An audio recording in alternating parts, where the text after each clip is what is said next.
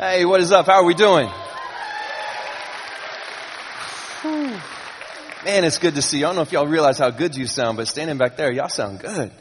So good to be here with you. Hey, thanks for coming. If you're in the overflow, thank you for being back there with us. If you're watching through Santan or Scottsdale, thank you guys for being there with us also. And if you're at 5 o'clock coming back tonight, listening online, something like that, thank you for being a part of what God is doing here at Cornerstone. Hopefully, man, please tell me, has this stress series, has it helped you at all?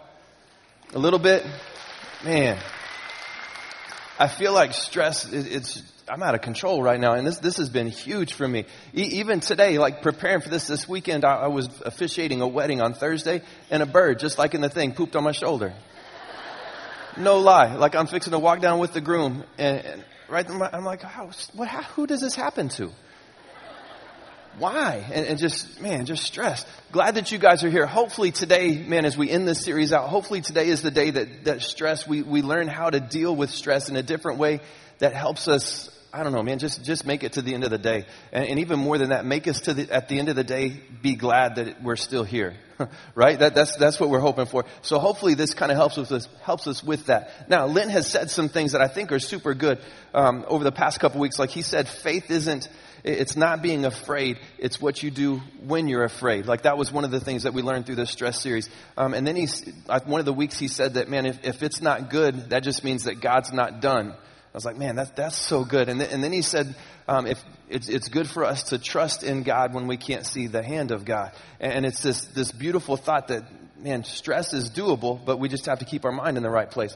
Today, as we dive through this and as we as we dissect a couple passages of scripture and as we look through what God says about stress, I'm hoping that we can come to this realization that it's doable, that we can get through it. Because what I've noticed in studying and just kind of looking at life in general, stress doesn't happen from one little small thing.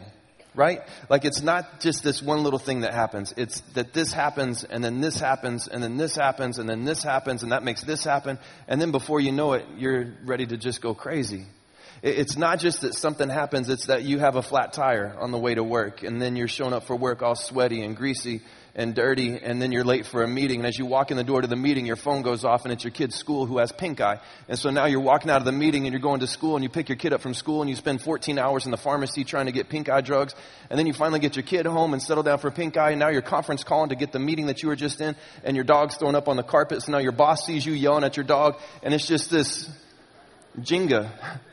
And you just know that if somebody pulls the wrong peg, man, it's going to all crash down and it's going to be horrible. What if today we could learn to maybe not attack that as a whole? Because I don't think that's even possible to attack all of that once when it hits. I think the key to getting through this is hitting it one at a time before it gets huge. If we can attack it when it's just one item, maybe it'll help. Today, I think we can do that. If you've got your Bibles, man, jump with me to Proverbs chapter 3. We're going to start in Proverbs 3. And let me just throw this out. I know that some of us in the room and some of us that are watching right now, that you don't believe that the Bible is true. And so everything that I'm about to say in dealing with stress, you're going to struggle with because I'm telling you from a book that you don't believe is real, that you don't believe is true. And you would probably even argue that you don't read things that aren't true. Can I just say that you know that that's not even a true statement? Because if it was, the internet wouldn't exist. You read things, you do. You read things that you don't believe in. If you will spend some time in the book of Proverbs, I'm not saying you have to believe everything it says. I'm just saying there is so much wisdom in the book of Proverbs. If you've never found it before, get a Bible, open it up in the middle, and go a little bit to the right. It's right after a book called Psalms. Proverbs is one of the best, most logical, just wisdom-filled books ever. Most of it was written by this guy named Solomon, who Solomon was one of the wisest men who ever lived. His dad was King David. David was the guy who killed Goliath the giant, kind of a big deal. They made a Veggie Tale out of it. This is his son, Solomon. Solomon was crazy smart. And when I read Proverbs, I don't know if this helps you, but I like to picture who wrote it in my head. So when I picture Solomon and I picture him reading Proverbs or writing it out to his kids, I picture this dude with a really big, huge, full beard and crazy hair and a really like silk robe. And when he walks, like it makes cool noises.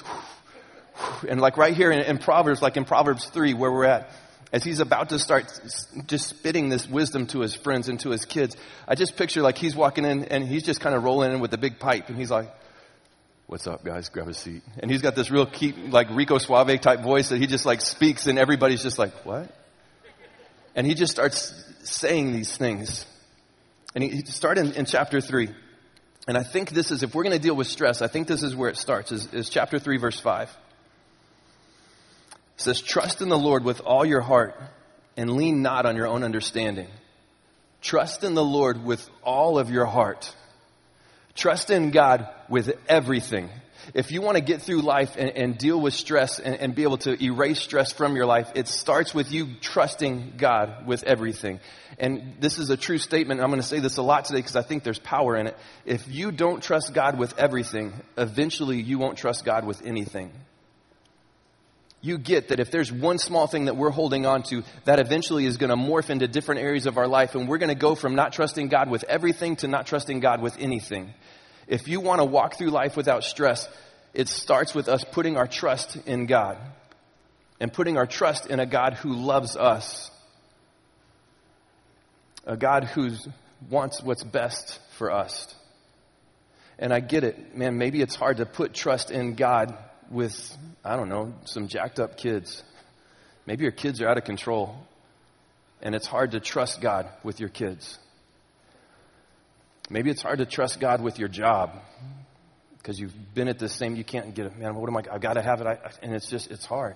Maybe it's hard to trust God with money. And right now your checkbook, the debt just looks something that, like the national debt. And you're trying to, how do I even do this? Maybe it's, how do I trust God with, man, you just got a bad medical report. How do I trust God with my relation? How do I trust God with everything? If you want to walk through this is the start, and this is the basis of dealing with not just stress, but life. Trust God with everything. And I get that some of us, man, we're struggling. I'm not going to trust God. You understand you're going to trust God or you're going to trust something else. You're trusting something with your life right now. And I don't care who you are. This is true of all of us. If you're not trusting God with your life, you're either trusting your finances, your bank account, your relationships, your athleticism, your looks. You're trusting something. The government, I don't know. Let me ask you this before we dive in too deep. All the things that you're trusting, how's that working out for you? Because if we want to get through this without stress, I'm telling you, it starts with us trusting God with everything. Because if we don't trust Him with everything, eventually we won't trust Him with anything. Solomon goes on to say this in verse 6. In all your ways, submit to Him, and He will make your path straight. And let me help, because submit, as soon as I said that, some of you like MMA fans, you're thinking like armbar or like triangle choke or something. That's a different submit. And that's cool, but that's not what he's talking about. He's saying submit. He's saying trust in the Lord with all your heart. Lean not on your own understandings. And in all your ways, submit to Him or give control to Him. You see, the reason that your life is out of control right now, most likely, is because you're in control. Trust in the Lord with all your heart. Lean not on your own understandings. Can I throw this in real quick? If you're a teenager in the room, you get that about 99% of your ideas are horrible. And I don't say that to be mean. I'm just being honest. About 99% of the ideas you come up with, they're ridiculous. Keep trying, though, because that 1% could change the world. I mean, that could be like Google or something. That 1% could be life-changing. But about 99, tell me this isn't true. Adults, help me with this. How many ideas have you had growing up where you're like, why has nobody thought of this? I am a flippin' genius. Like, I'm the smartest person that ever lived. Seriously, how has nobody thought of this? And then as you grow older, you look back and you think, what in the world was I thinking? Holy cow, how am I still alive? You have those. I remember as a kid sitting back thinking, I really love Mountain Dew and I really love Lucky Charms. Why haven't those two met in a bowl before? And now I look at life thinking, how am I still alive? Why? We have what we think is a great idea. Trust in the Lord with all your heart and lean not in your own understanding. Because I really think the reason that we have stress in our life isn't because of what's going on around us. It's because we're trusting in ourselves and not God. We try to help God out. We get in a situation and we think that maybe God just needs a little nudge. Maybe He just needs some little Tim help to come in and make this all better. And we realize that we're putting Mountain Dew and Cookie Crisp and God's like, no, hold up. If you'll just wait and you'll trust me, I'm going to make your path straight. I'm going to make this smooth for you. I'm going to make this easy. I'm going to make this better if you'll just trust. Just sit back and trust in me. Submit to Him. And I get it. It's hard. It's hard to give God control of our lives. It's also hard to go through life in a tornado and not understand why you can't get peace. Trust in God. Give him control of your life. Let me ask you this, and don't answer this out loud because your neighbors will move and we don't have space for that. What is the one thing in your life right now that you are struggling giving God control of? Just think for a minute and let's just be honest for a second. What is the one thing in your life, the one thing in your world that you are struggling giving God control of? Because it's easy to stand on stage and say, hey, trust in God. And it's easy for me to do that, but I'm just honest. I'm not trusting God with all parts of my life. I'm trying. What's the one thing that you struggle trusting God with? You get giving him control over that is a night and day game-changing situation for you. Now, I tried to come up with some things, and I tried to think through, like, what are the things that, because there's a lot of us, like, what are the things that the majority of us struggle with giving God control of? What are the things that most of us walk through life and we hold on to and we struggle giving God control of? And I came up with 3, so we're going to walk through those really fast, and hopefully these 3 hit all of us. If they don't, which I understand there's a million more than just 3, so if I don't hit on one of those 3, I don't know, watch Dr. Phil or something, because somebody hopefully can help read a book. One of these 3, I think, hits the majority of people. Now, the first thing that we struggle with, I think, in giving God control of in our lives is finances. Did you hear that? That's all the air just leaving the room because I said finances on stage. And right now you're like, oh, here we go. No, we ain't going nowhere. Trusting God with finances is hard. It's easy to say we trust God until it's payday. Skip a couple verses and look at verse 9 of chapter 3. Because Solomon knew this and he speaks wisdom into this as well. He says, honor the Lord with your wealth, with the first fruits of all your crops. And let me help, because some of you guys just went, wealth. Man, I'm free. That's not me. No, that is. That's us. We're wealthy. You get that. You get that right now. If you go home and you have food in your refrigerator, you're wealthy. If you go home and you have a home, you're wealthy. If you have a refrigerator, you're wealthy. You know that around 60% of the world lives on less than $2 a day. We are wealthy. Wealth isn't what we want, it's what God's given us.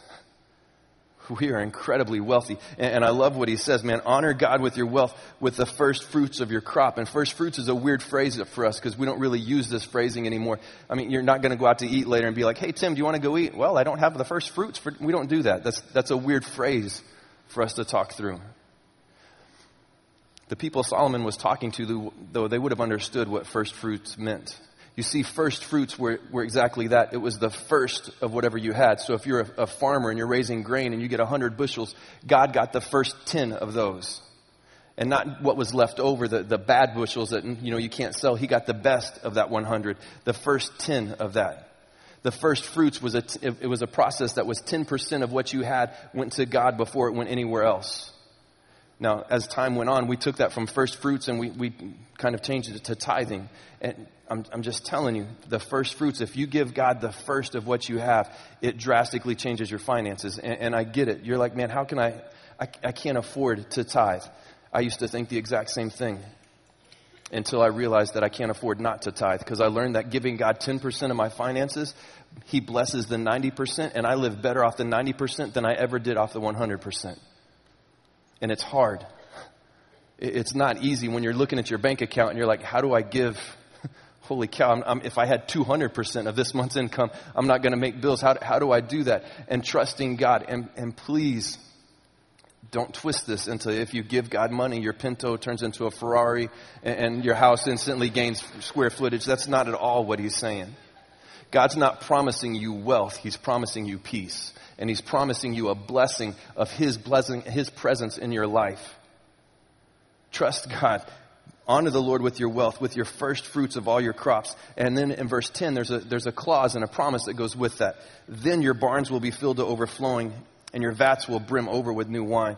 If we trust God with our finances, you understand that God's going to bless us.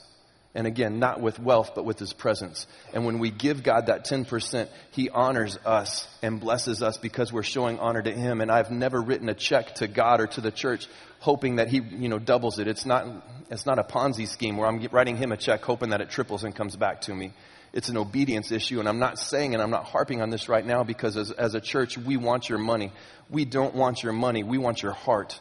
We want your heart connected to who God is, because obedience in tithing and obedience with finances, it's not a money issue, it's a heart issue.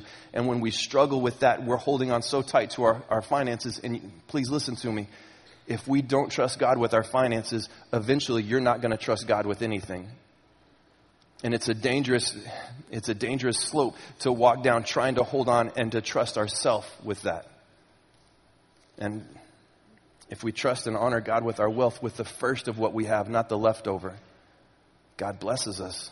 And talk to me afterwards. I've got countless stories of not knowing how ends were going to meet and God showing up. Trust in the Lord with all your heart and lean not on your own understandings. Even when it doesn't make sense, trust in God. Now, I think that finances are rough, and I think that's a hard place for some of us, and maybe that's you. I don't know. I think another one that we struggle with trusting is relationships. I think that a lot of us struggle, not just with finances, but I think a lot of us struggle with trusting God with relationships, especially if you're single and you're over 25. God, I've been single forever. When am I going to get married? God, you got to fix this. And then if you've been married for a long time, you're like, God, when are you going to fix this? It seems like it never, it seems like it never ends. God, when are we going to fix this relationship? When are you going to show up in our relationships? And it's hard to trust God with that. Flip over in the New Testament for just a minute. Go to Ephesians. I'm sorry, not Ephesians, Philippians chapter 2. Go to Philippians 2 for a second, because I've noticed this with our relationships. My problem with relationships is really simple. I'm usually right, and they don't get it. And so it takes me a while to walk them through the windy road of why I'm right and why they're wrong. And by the time I get there, I've exerted so much energy. Now I'm angry because you don't understand that I was right all along. And now we've wasted 45 minutes and I could have watched Netflix or something. And instead I've had to walk you through the I'm right. It's super frustrating when you're right and nobody else understands that. I remember a couple years ago, I was right. And I remember it because it's only happened, I think, twice in my life. I was right. And I knew I was right. And I remember so hard, trying to get them to see that I was right. And trying to point them out. And I'm like, how do you not see this? It's like the sun is in the day and the moon is in the night. It's like that apparent to me. How are you not catching that I'm right and you're wrong?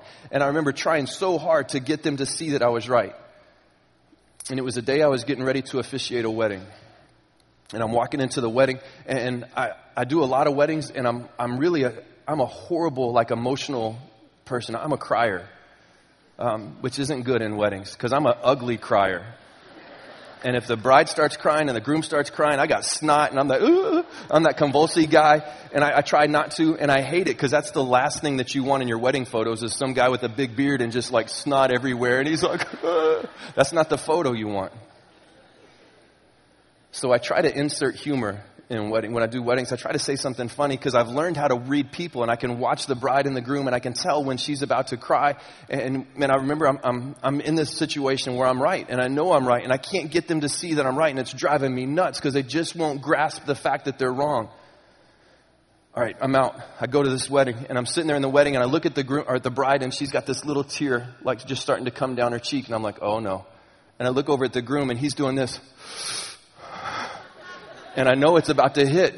So I say something trying to be funny in the moment. And I look at the groom and I say, this is a completely true story. I look at the groom and I say, dude, you understand that in this moment, you give up the right to ever be right again. That in itself is a completely true statement. In that moment, men, we give up the right to ever be right ever again. And then God showed up and said something. And I hate it when he does this. Because I don't even know where it came from, but I say this, and then, they start laughing, and luckily they stop crying, and I don't cry. And then God says, you give up the right to ever be right again, because in this moment, your job is to no longer be right, it's to be righteous.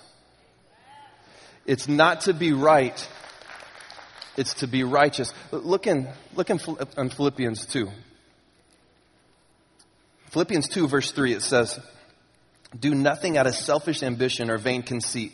Rather, in humility, value others above yourself. You get, if you pursue the fact that you're right, most likely you're going to miss the point of being righteous. And it's not about you being right. It's about you being righteous in a situation. It doesn't matter if you're right. You realize if you're right and you prove that you're right and you do everything possible to make everybody know that you're right, you haven't helped anything. And honestly, if you think about it, usually the people who are always right, they don't struggle with relationships because they don't have any friends. Because they're always right. It's not about you being right. It's about you being righteous. It's about you not pursuing the fact that you're right and making people see the fact that you're right. It's doing exactly what Paul's telling this church in Philippians.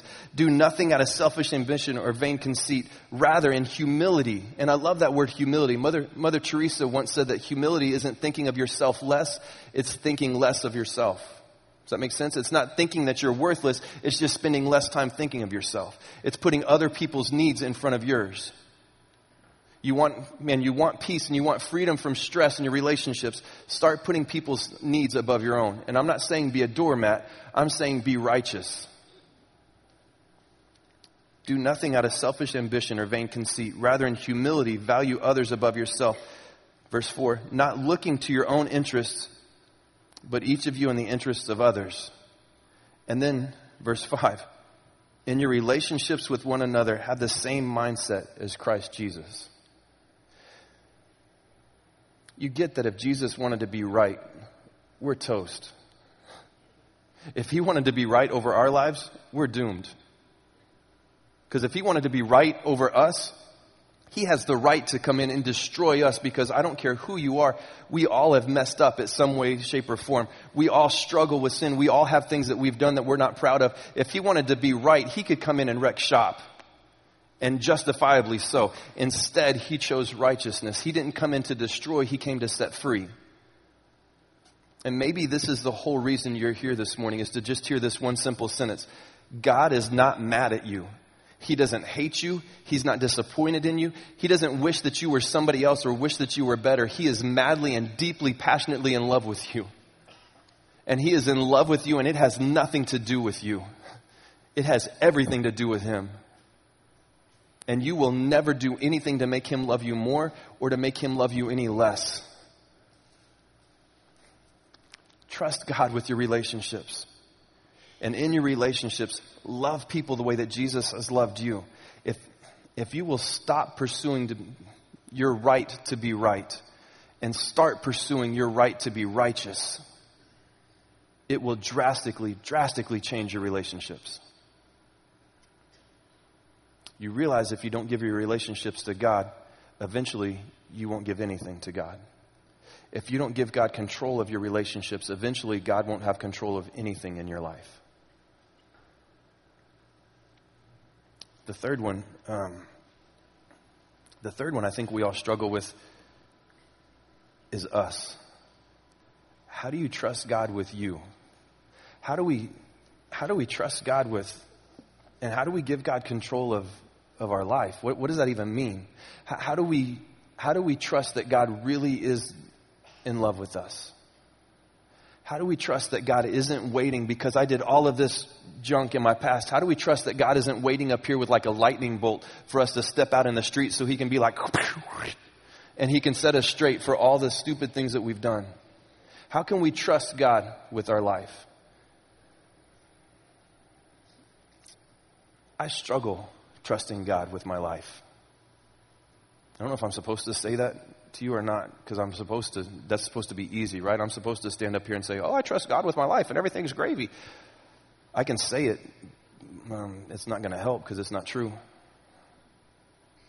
I struggle trusting God with my life because I think, and I don't know if this is you, I think God needs help loving me sometimes.